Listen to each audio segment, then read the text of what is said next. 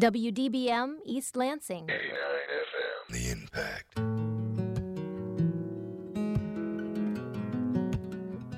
You're listening to Impact Exposure. Exposure gives a voice to our community and provides a forum for discussing the relevant issues of today. Broadcasting from the campus of Michigan State University, this is Impact Exposure.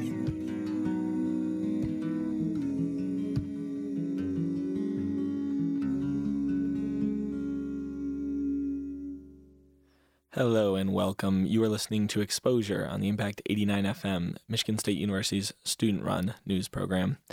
Tonight on the show, we talk about Lansing Vixens, the roller derby team, Golden Harvest, the breakfast joints in Lansing, and marijuana legalization petitions, and a whole lot more. But first, here's your weekly Impact Update.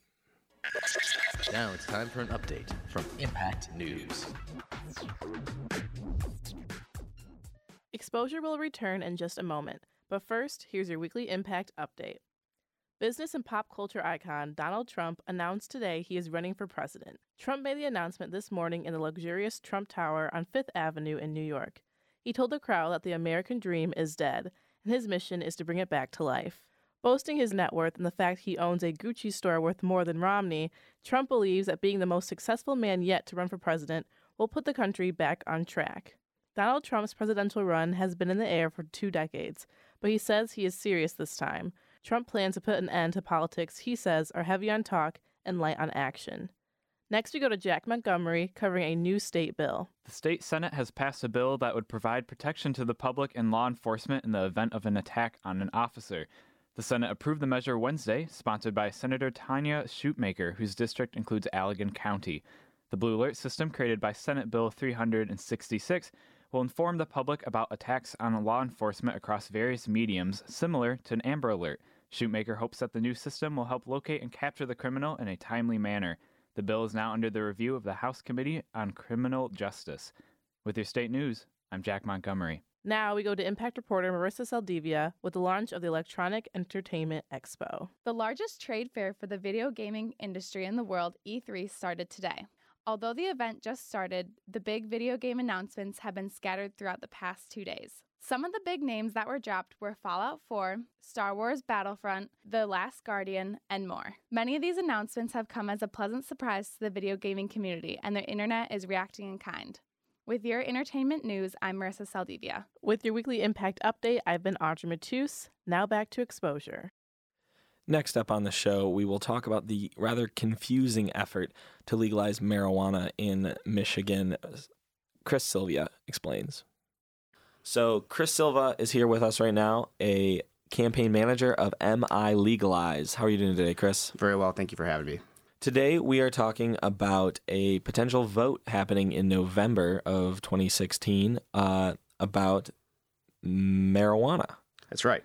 Can you break it down for us? What is this vote? Is it up yet? Do we still need more signatures? What's going on? Sure. So as it stands right now, yesterday, two groups, ballot committees, had their language approved by the State Board of Canvassers to form. So this is the state saying, yeah, you can, this petition follows all the rules and forms that we need to follow.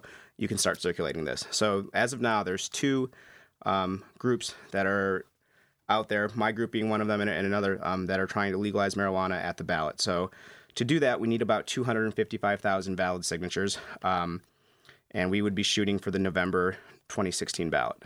So if you do get enough signatures, then it'll be on the ballot to legalize marijuana in the state of Michigan, right? Right. This would be if it made it to the ballot, and then if it were voted in the affirmative by the voters, this would be a law that would legalize marijuana for adults 21 and over. It would set up a regulatory system to have that industry be regulated by the state. It would take tax dollars out of the sales, and basically add a sales tax, an additional sales tax on marijuana specifically, and that would get kicked back into the local municipalities, education, things that we all really need as a state. Right. And more importantly, is it stops immediately locking people up in jails and prisons for marijuana, which is in many, many states. In fact, I think 23 a recognized medicinal product. Right. So let's backtrack a little bit. the legalization of marijuana has happened in a couple states. It's happened in Washington, Colorado, I think Oregon too. Right. What does this mean? Because it's still not legalized federally. Are there still issues? Yeah, so there's definitely still a lot of federal issues with marijuana because it's still a Schedule I narcotic. So it's still, I mean, it's just as illegal as heroin, cocaine, all of that stuff to the federal government. So there's specifically where it's been a big issue has been with people who are in the legal marijuana industry who want to do banking and things like that. A lot of the banks that rely on the federal regulatory agencies and systems, they're just really afraid to take on these new clients, these new customers, because they're just not sure how this is going to roll out. There's still a lot of really intense civil forfeiture laws across the country. So like anything to do with the industry is still kind of precarious right now. So I think as more states do move into recreational legalization as well as medical marijuana, which there's far more states that have that than recreational, I think that the federal government will be forced to kind of deal with getting a framework that will make sense, that deals with the reality that other states have chose to go this way. So it's it's precarious at best, but I think that in general the trend is going towards legalization of recreational marijuana. Okay. So then what about the state, or below the state, the city regulations? I know that in Lansing it's been decriminalized for a while, and you mentioned before this interview here that East Lansing recently decriminalized it too. That's correct. What does that mean? So, in essence, what this basically means is it means that these cities, these municipal levels have just stopped enforcing any sort of law as it regards to marijuana, in the sense that, and this is just for up to a small amount. Like if you're growing a warehouse of illegal marijuana in Lansing, you're probably still going to go to jail, Right. But what this does is it takes the pressure off police to make these small value arrests on people who are carrying small amounts of marijuana, but it's just decriminalized in the sense that there's not a regulatory scheme for it. So you couldn't start a legal recreational marijuana business in Lansing, for instance, because there's no regulatory framework to do that. I mean, you might be able to get away with it for like a few days and not go to jail or something, but you can't file for a business license. You can't do all the things you need to that we require all of our other legitimate businesses to do. So that's I guess a pretty big difference between decriminalization and legalization. So right now there are dispensaries in Lansing, though, right? Absolutely. And these can happen because they're medical dispensaries? Right. They're under the Michigan Medical Marijuana Act, and they're a caregiver to patient transaction and not a traditional retail, which is what we think of when we think of Colorado. People standing in line for hours and hours on the first day of legal marijuana there. They're not retail venues. They're more like a pharmacy, I guess, in that sense. Mm-hmm. But they're still operating in a very gray area, and it's still, dispensaries do get shut down from time to time. In fact, there was a raid just a couple weeks ago in up north in Gaylord. So there's still, these things still happen, but they are operating in Lansing. Okay, so this brings us back to the original discussion we were having about the petitioning. So you guys right now are looking for signatures to get this all marijuana to be legalized for recreational use in the state of Michigan, right? Right. And how many signatures do you need for that? We need about 255,000 valid signatures, so we're going to overcollect. We're going to try to get more than what we need. It's a tough issue, and definitely having another marijuana petition out there makes things a little bit more confusing. Right, yeah. So let's talk about this. You said there's at least one more group gathering signatures. What are they gathering signatures for? Is it something completely different? Not completely different. Actually, parts of it very similar. They also want to legalize marijuana for adults over 21. And the real difference is the amount of home grow that they think is appropriate. They have it capped at a smaller number. We have a larger grow number, I think 12 plants for a personal use and consumption. And another thing, and this is the big sticking point for us, is they open up the law to be interpreted by the legislature. So in their bill it says, the legislature shall come up with the regulatory board and a set of regulations for the marijuana industry. And since many of the people who are contributing and supporting the initiative that I'm working for are people that work in the medical marijuana industry, and they've seen that since medical marijuana has happened in Michigan, the legislature has not been good about setting regulations and setting any sort of system up for how legal medical marijuana that we all voted for would be distributed to patients, people who need them. And like that's the thing. This isn't recreational marijuana. This is for people who actually need medical marijuana. And so we feel that leaving it up to the state to decide is a bad idea because they've already not done it once on marijuana. And we know that the legislation that we have will work. It'll be the most fair. It'll protect patients. It won't touch the Medical Marijuana Act.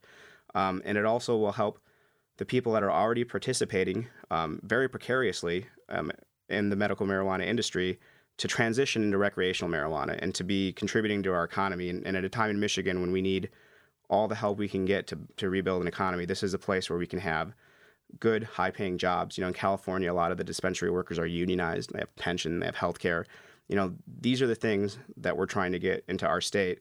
And we want to do this. We want to stop wasting money, locking people up for this. And we're very confident that our particular legislation is the most fair and the most practical way to do that because we don't have to rely on the government to do this for us. And we've seen they can't even fix the roads. They can't. You can't rely on these guys for something that's so important to revitalizing our economy. And that's definitely the biggest difference between our petition and the current, I guess not competition, but the current other marijuana petition. Right. And did you say that there was actually not only one, but potentially a third? There's potentially a third. So there's a ballot committee formed. It's called the Michigan Responsibility Council Coalition.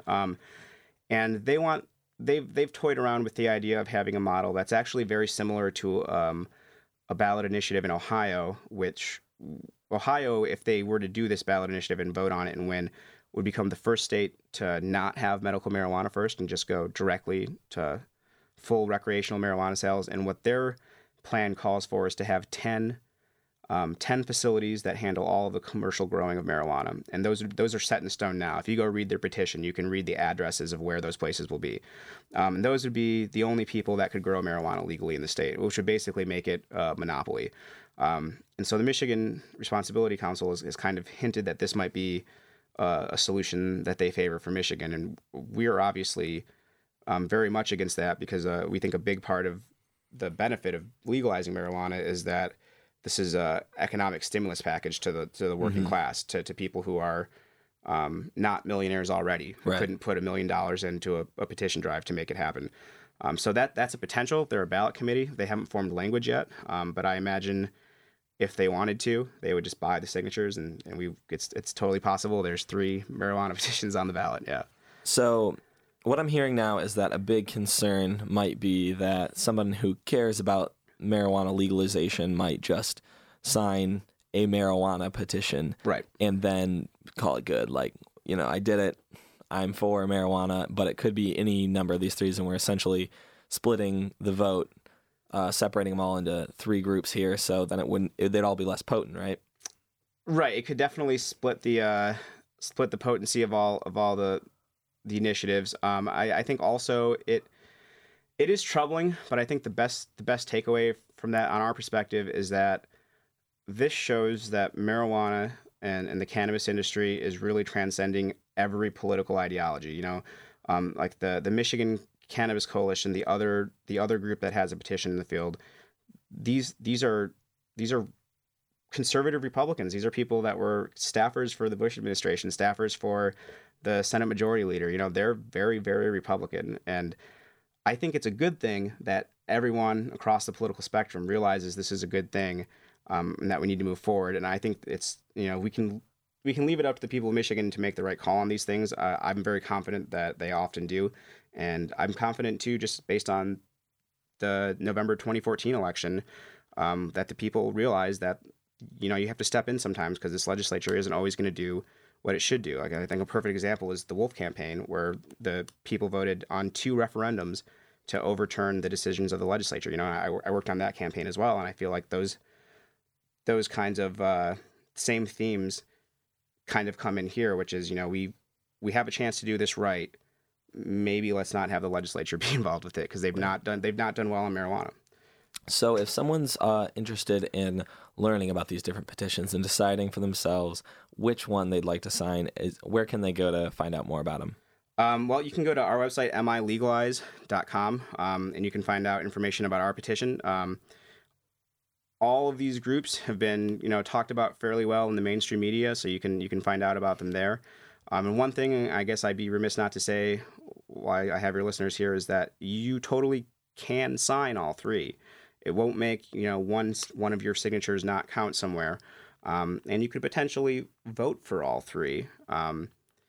Obviously, I would like you to support my petition, but I just don't want people to be out there not sure of their rights as a citizen, because that's the most important thing.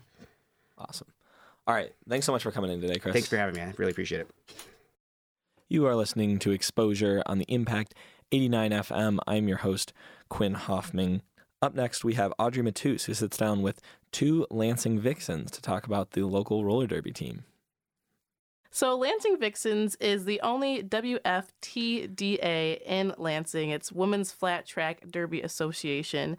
And this year they have one of their toughest, best lineups of yet. And so I'm sitting down with the communications chair and sponsorship chair here to talk about the team and sort of their goals for this year and years to come. So could you mind introducing yourself, your first name, nickname, and last name? Hi, my name's Eileen.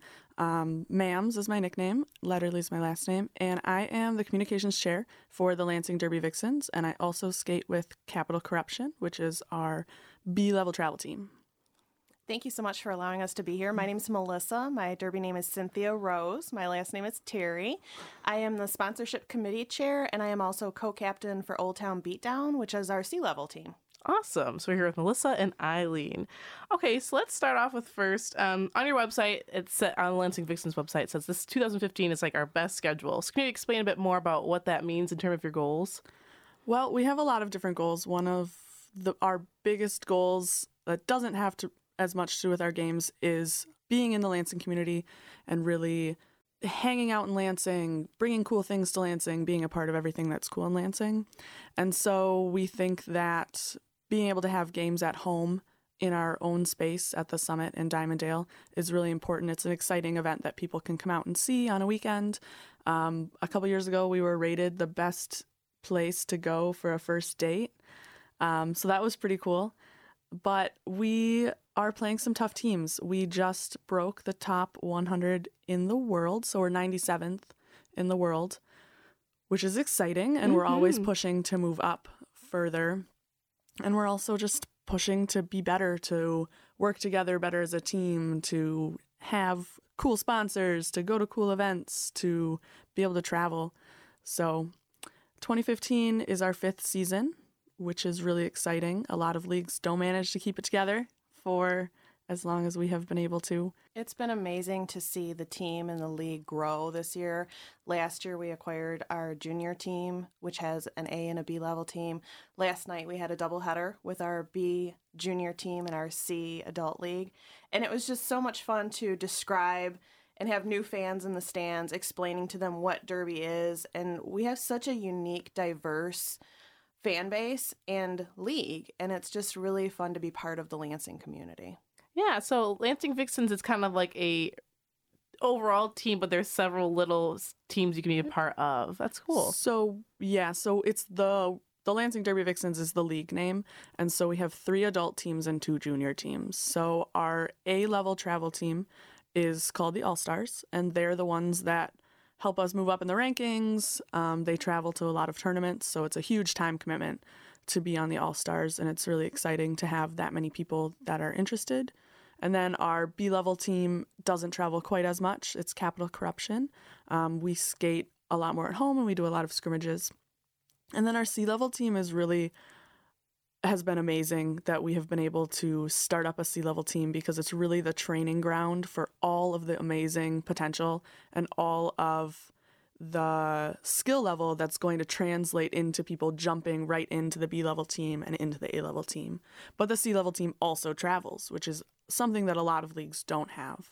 And then we have 2 juniors teams. So junior roller derby has pretty much the same rule set as adult roller derby, but it's under 18. Okay. So you can start when you're 7 years old, and when you're younger, you're probably going to be on the B level team, which is the Miss Kits. There's different contact rules, of course. So the older skaters cannot hit the younger skaters as much as they would be able to with someone of a comparable age or skill level. And then we also have the Lansing Junior Vixens All-Stars. Can you explain a bit more about like the culture of roller derby? So like, I know you guys don't call it's not really games, they're called bouts. And like, what does kind of a bout look like? Well, I think like any other sport, we have our own language. So in a bout, you have 5 players from each team out on the track at any given time. You have the jammer, and that is the skater that's scoring points for every opposing team member that she passes. So you have your jammer, who's the really usually active one, circling around, and then you have your blockers, which are trying to support their jammers to get through the pack and blocking the opposing jammer. The pack is the combined group of teams. Okay. So it's a really exciting mix. There's a lot of, if you watch a lot of different sports, you can see the influences from different sports. So there are some checking rules like in hockey. There's some of the checking that comes from football and some of that contact. And then there's also kind of the in the paint play that comes from basketball. And those are all the different kinds of contact that we end up doing on the track. So it is a full contact sport, which is a lot of fun. But and what makes it amazing, and what I appreciate more than anything, my experience with the Vixens, the first thing that they teach us is how to properly fall. Mm-hmm. And then how to properly skate. And then we're learning strategy. So everything builds on itself. So we want to make sure that everyone who's out there is safe. And there is a minimum skills that we all have to pass before we play. So we're not just out there. I think there's a big misconception that it's just girls in fishnets slamming into each other. Right. Whip It. I'm sure how many times people like, oh, like the movie. And a lot of people in Whip It are roller derby players that are very, very good. Mm-hmm. But as with everything, when it's in pop culture, it's a little bit more misrepresented. Mm-hmm. And it is a sport. It's not like fake wrestling or anything like that. Mm-hmm. Everything that you see is real. None of it is faked. If you fake things, you get a penalty for it.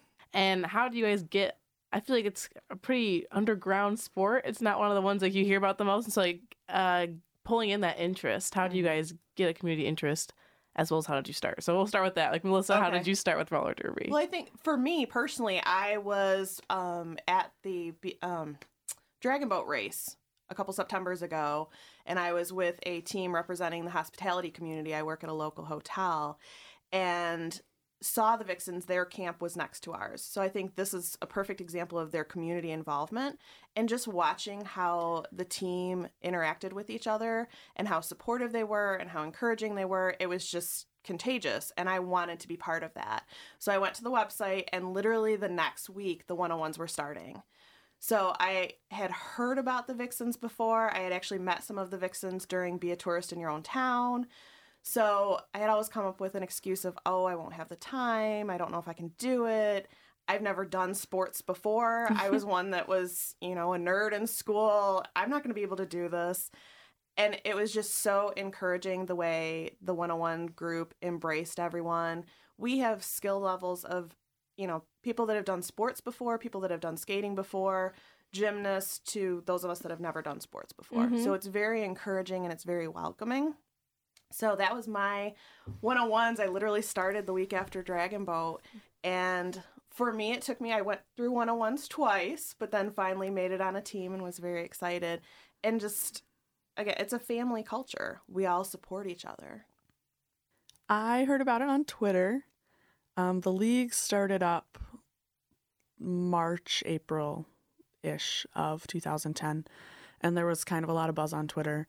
And so I heard about it in June, and so I was just like, I have to see what this is all about. I had no idea. I had never roller skated before. This was June of 2010. Okay. I'd never skated before, never done sports before. And I was just like, I don't know. And I went to a practice, and I was just hooked, and I couldn't stop.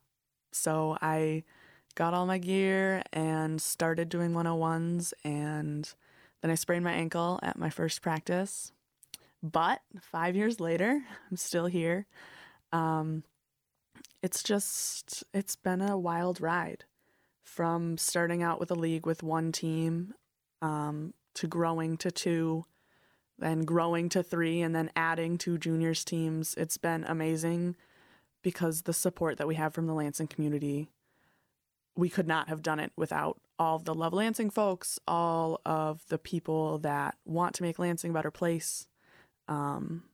It's just been amazing. I remember when I first heard of you guys, I was maybe a junior in high school, just maybe 3 years ago or so. And I was at a journalism camp at MSU campus, MIPA, and the Vixens came in to it was helping us learn how to interview people and go to conferences and interview them and have a story. And I wrote a story about the Vixens. That was one of my first stories at MIPA. Precious. And I had a question. This is a personal question, but is Ludacrush still around? No, she lives in South Dakota now. Oh, so sad. Yeah. She graduated with her PhD, and now she's a professor. Oh. And she was one of our SMAcademics. Yeah. That's hilarious. Yeah, I remember that. Her little phrase, "You've been Ludacrushed." I was like, okay, this is hilarious.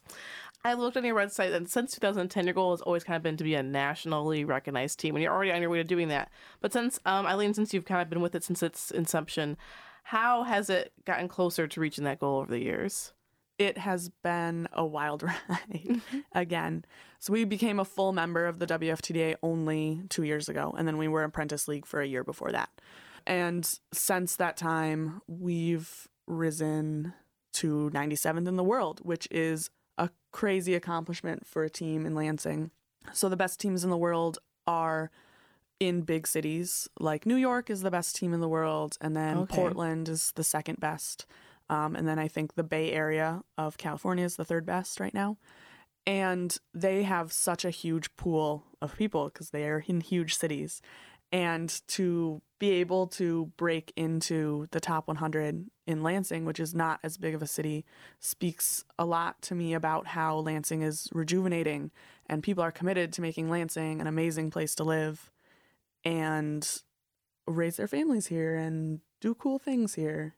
And it's not just another Midwestern city that's dying. So if we talk more about community, I know you guys are very involved. So how important is giving back to the community to your team? I mean, it's essential to our team, and we do so many different things. We did the homecoming parade for MSU last year, and the support and the feedback and hearing from people later on in the week, "Oh my gosh, I saw you in the parade. That was so cool."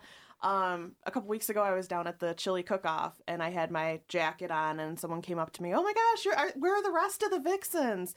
It's something I've never experienced before in my life, to be part of something so much bigger than yourself. You are part of this entity that people recognize, and they recognize our logo, and they recognize our players, and it's just a very, very cool feeling. And we want to give back to the community that supports us so much. I know, to instill ideas like fitness and body positivity. So how else do you guys do that with your community, regards to community? I think the biggest thing that we're working on is with our juniors team. So when you're that age, 7 to 18, 7 to 17, it's very important to keep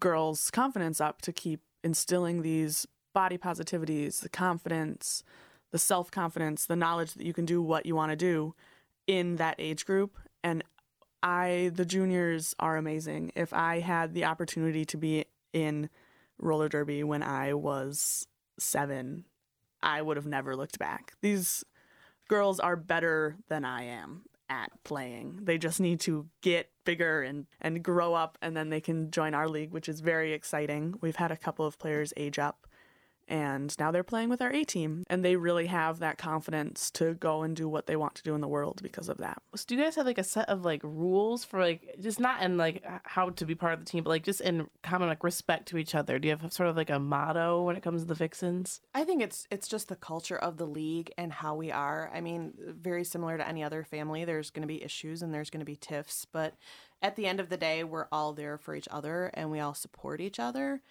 And there's a lot of personalities, and there's, all of us are bringing very different backgrounds. You have business professionals, you have stay-at-home moms, you have nurses, you have faculty at MSU. So it's just important for us to be patient, to listen to each other, and to come to a resolution. I think the biggest thing is respect for each other and making sure that we're being cognitive of that.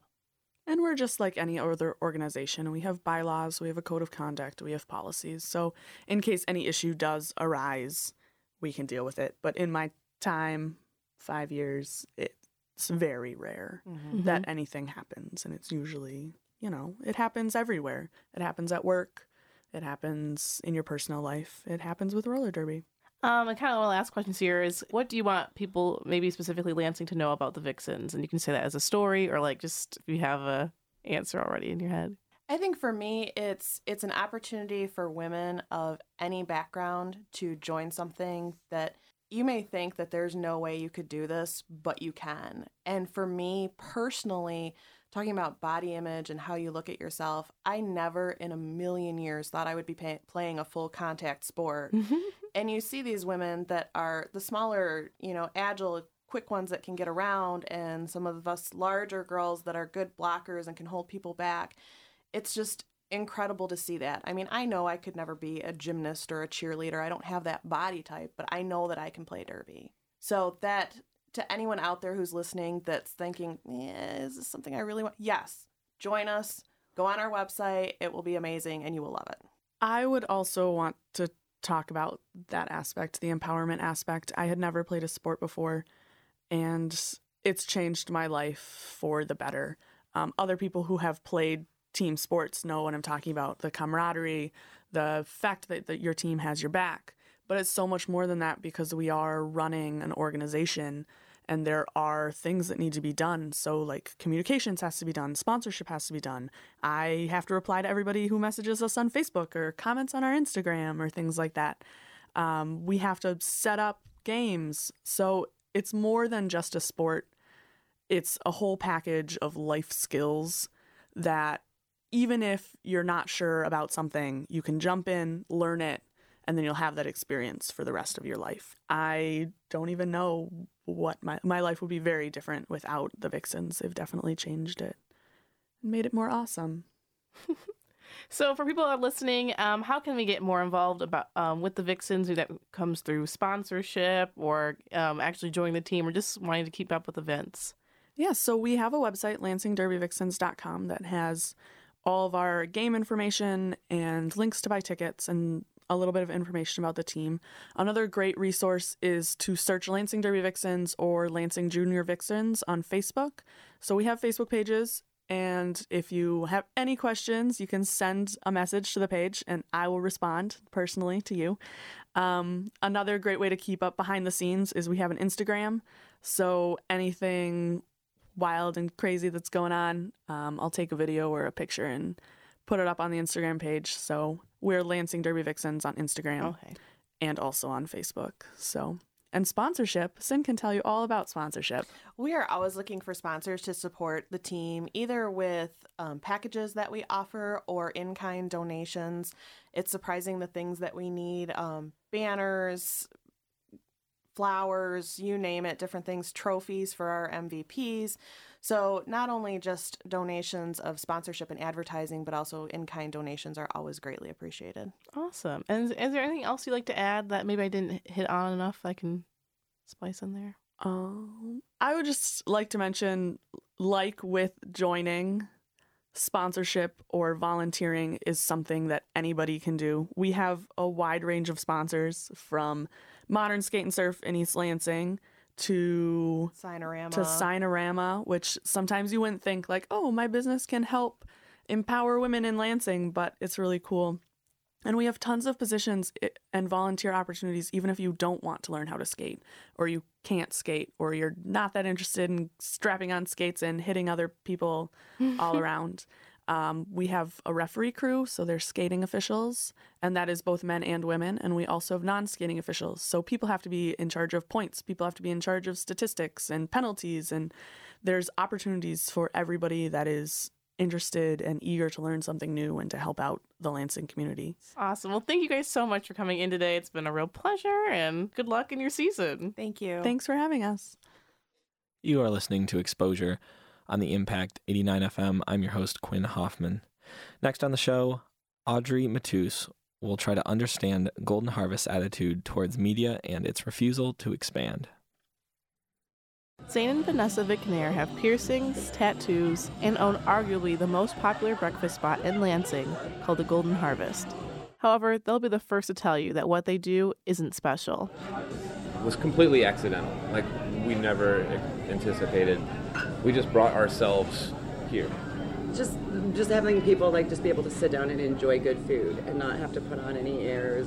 We can be ourselves, and other people aren't totally freaked out and run away from us. They embrace us, you know? The Golden Harvest is known for its unique menu and locally grown ingredients. We'll crust French toast with fruity pebbles and then mix it with local fresh organic berries, and it's kind of like fun food. Like, food isn't supposed to be serious and untouchable. It's supposed to be messy and involved.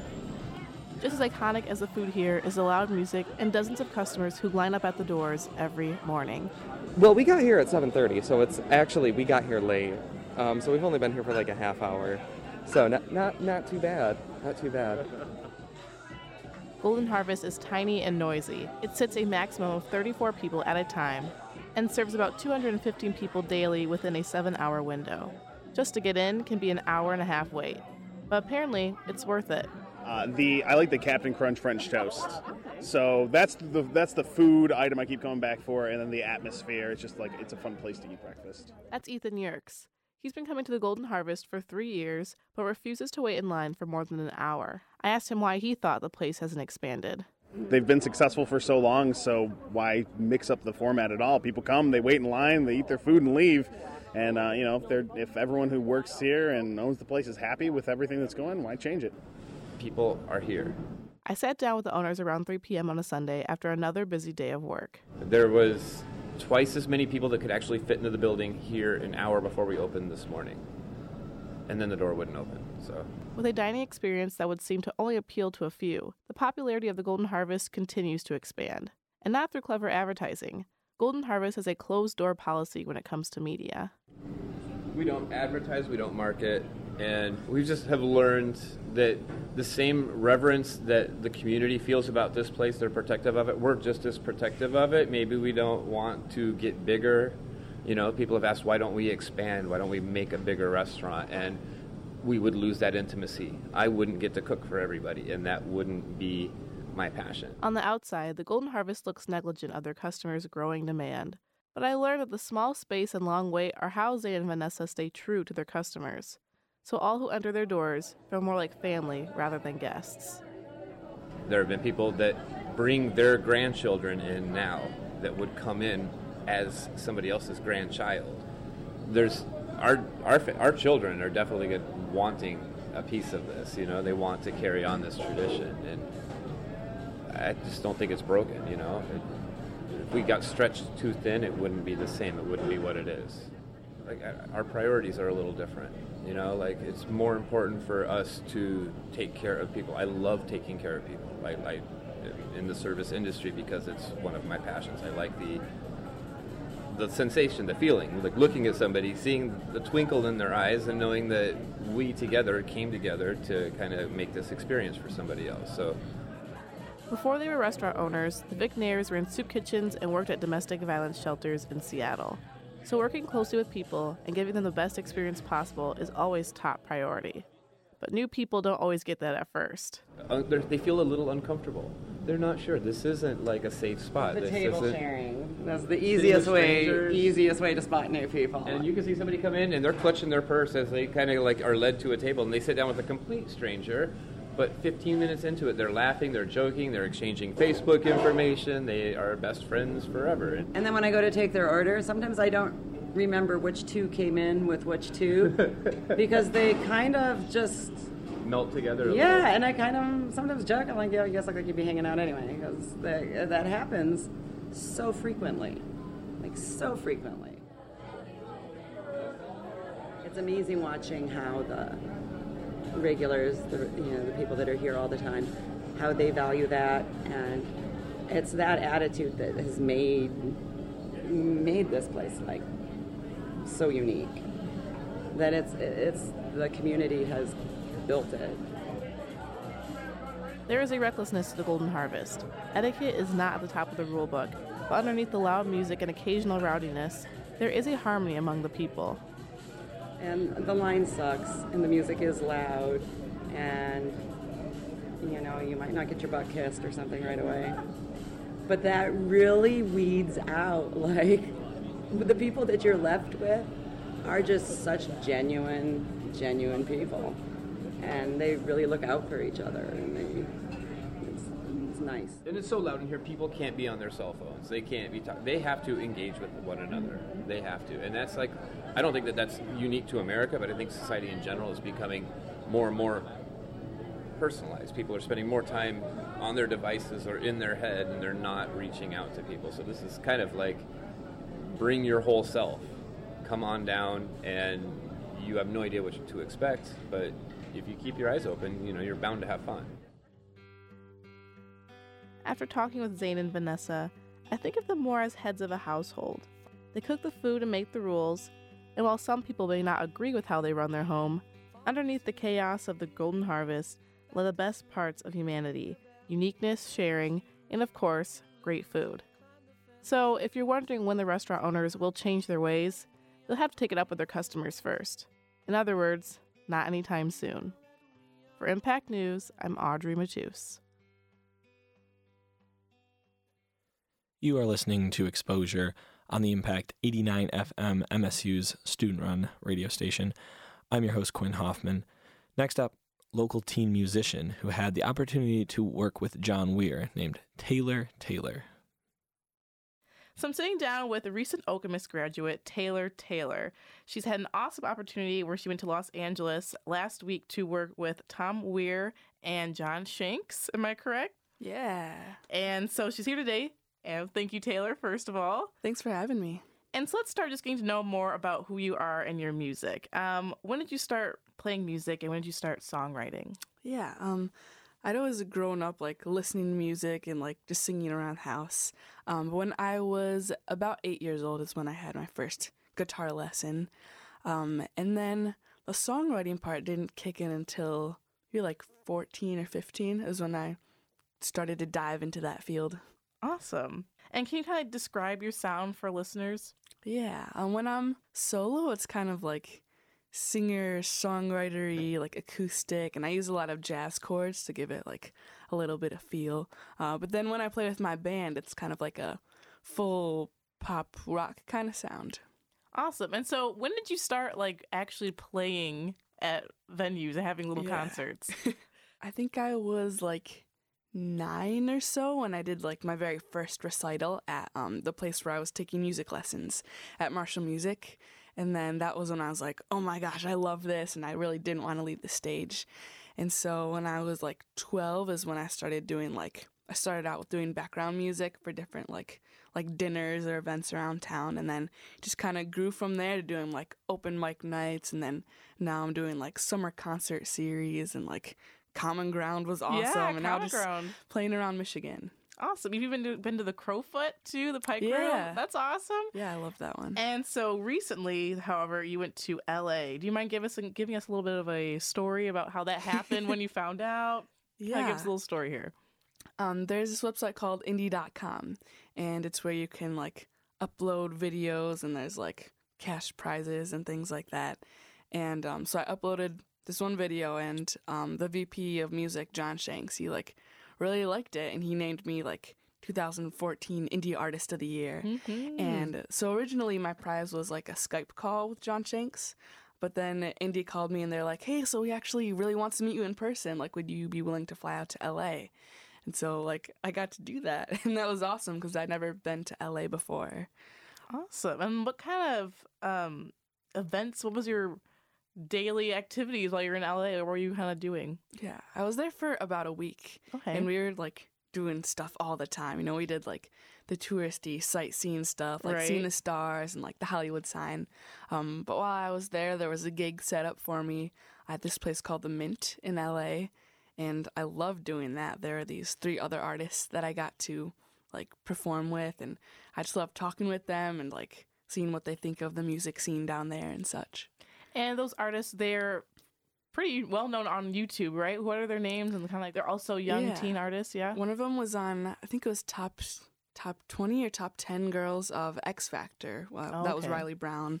And there was another dude named Chase Goring and Dylan Holland, and they're both really popular on Twitter. So there was like a meet and greet beforehand, and there were all of these teenage girls like so excited to see Chase and Dylan, bringing like flowers and like their favorite candy and stuff. It was really funny. That's asking for signatures and all Right. that. That's right. I feel like you're more laid back than that. You're like, yeah. The hype, but it's cool. Nice to meet you. So would you mind like maybe playing a song for us here in the middle of our interview? We'll get back to more questions after. I'd love to. Awesome. Okay. This song is called Candy Store, and it's actually one of the songs that I got to record in LA. So I hope you like it.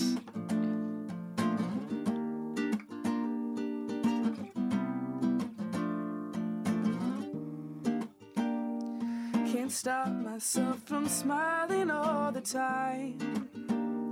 It's the thought of you that gets me through. Face to face, your hand on my waist, I don't wanna say goodbye. It's crystal clear what I feel when you're near. You're not like those other guys. You're everything and more that I've been looking for. That I've been looking for. That I've been looking for. Like a little kid who walked into a candy store. You know that I'll be yours for as long as you let me. I'll be yours. Ooh, ooh, ooh, ooh, ooh.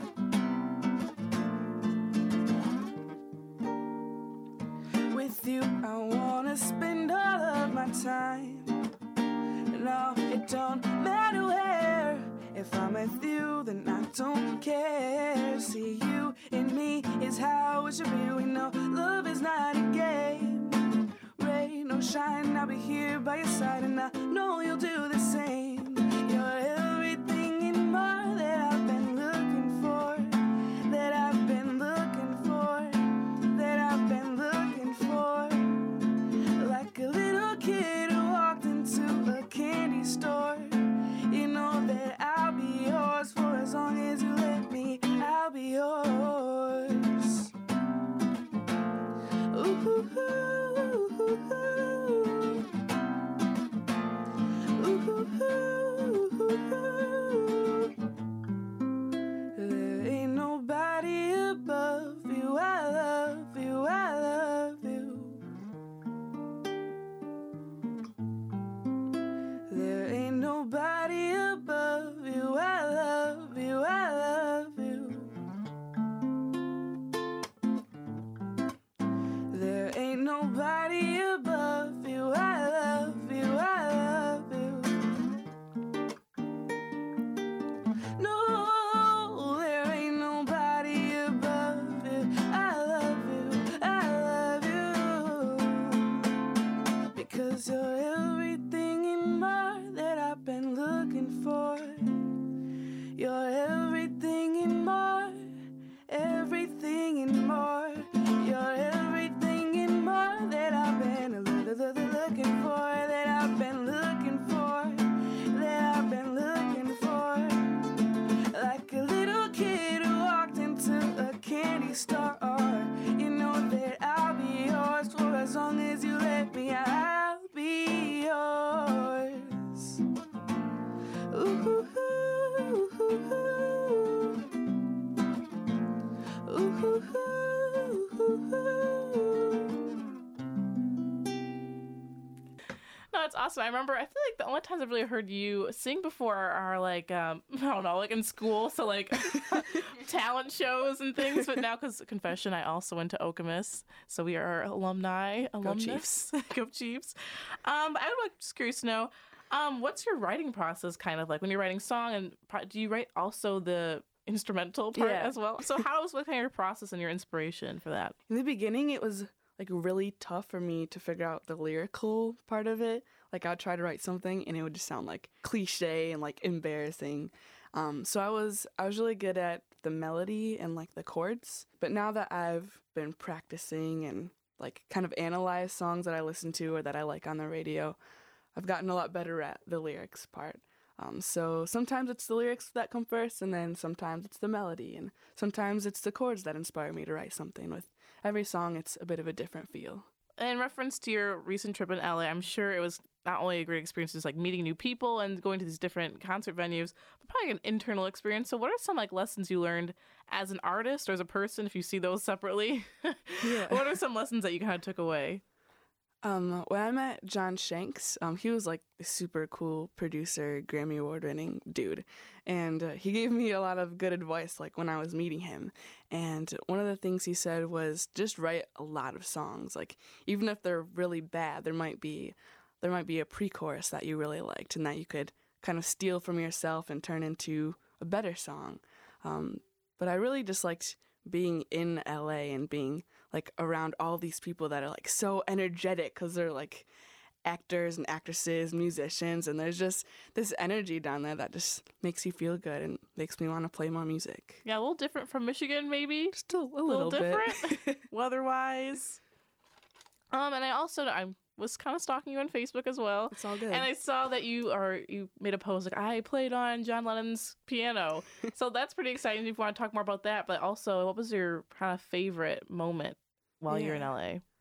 In John Shanks' studio, there were like all of these great people that had played there before. And he said, was it like U2 or Coldplay that just used this foot pedal, and this amp over here was used by the Rolling Stones, or just like let me touch everything and just take everything in. But one of the highlights was the gig, I think, and being able to like play in front of the crowd and say that I played in LA. And we had family that was there that we actually stayed with for a while. And it was super cool that like they came out to hear me, and we had another friend that lives in LA that came out to see me too. And so it's just nice that, you know, wherever I'm playing, whether it's in LA or in Michigan or in like Nashville, we had family there too, that people are just so supportive and they all come together, and it's really nice. What do you see in your future? What do you want to do? Are you more in the songwriting aspect? You want to like write for other artists, or like what's kind of your dream with your talent here? Yeah, I would love to be able to do both. Like I love, you know, writing music, and then like I get to say that I write my own music and then play my own music. But I'd also like to kind of dive into other genres and be able to, you know, write all different kinds of songs and not be like a one-trick pony and just stick to my genre. Mm-hmm. But I would really just love to, you know, perform and travel and tour and be able to write and sing. Mm-hmm. I read, I think, on your website that you're also interested are like philanthropy and like giving, like just being a kind of a good person. So how do you kind of involve that with your music? Yeah, as an artist, I like that I have the opportunity to play for people and to make people smile. And there was this one gig that I did with all of these Girl Scouts, like elementary school Girl Scouts, and I came and played like Katy Perry songs, like songs that I knew they would like, and I just loved seeing people happy and seeing people like enjoy my music. So I like volunteering my time and just making people happy with it. Awesome. And then we're going to play one more song. This next song is called Right Here, and I wrote it one summer. It was like September, right before school started, and I was feeling really bummed because I had to like go back to school and homework and stuff that nobody really wants to deal with. Agreed. But then I was like, it's all good. Everybody's been here before, and this is where I should be right now. So it's called Right Here. Awesome.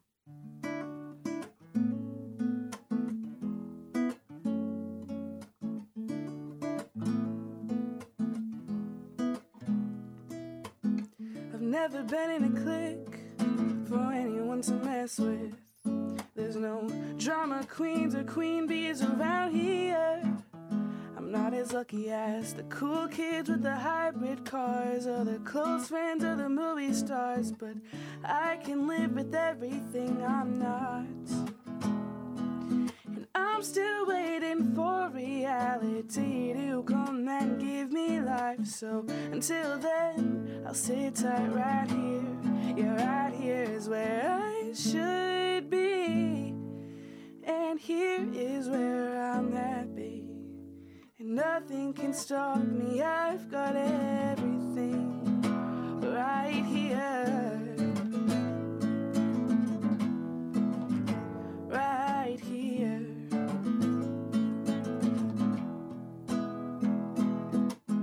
I've never broken a heart or had mine broken apart, because ain't nobody got time for that. And I'd rather not make time for that. Like love songs on the radio, what it feels like, I don't know. So until then, I'll sit tight right here.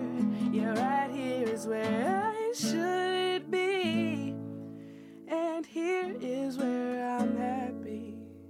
Nothing can stop me, I've got everything right here. Yeah, yeah.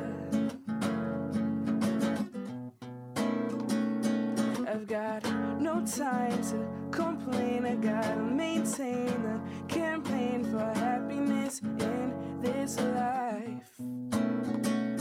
And there's a million little things that can bring you down, so don't you let them around. Yeah, yeah.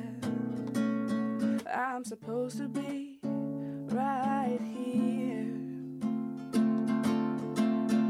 Yeah, right here is where I should be. And here is where I'm happy. And nothing can stop me, I've got everything right here.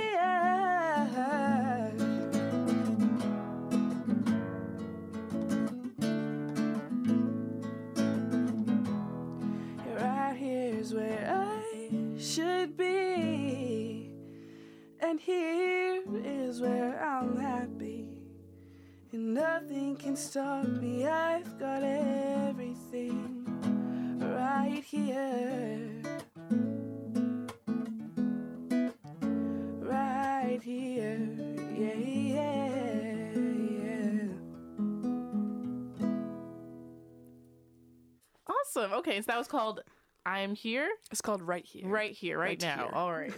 Could you mind telling listeners a bit more like how they can hear your music and see you in upcoming shows? Yeah, if you're interested in seeing me in upcoming gigs or finding more music, you can go to taylormusic.com, and that has my Twitter and my Facebook and YouTube and all that stuff on there. And also stay tuned because I have a new EP coming out this summer, which I'm super excited for. And where they can find that on your website as well? Yes. At Taylor Music? taylormusic.com. Awesome. Well, thank you for coming in today. Thank you. That's going to do it for the show tonight. A special thanks to our general manager, Ed Glazer, our station manager, Sammy Leonardo, our assistant news director who's behind the glass right now, Audrey Matus, and our impact reporter, Jack Montgomery. You can find all episodes of Exposure podcasted online at www.impact89fm.org. You've been listening to Exposure, and I've been your host, Quinn Hoffman. Broadcasting from the campus of Michigan State University, you've been listening to Impact Exposure.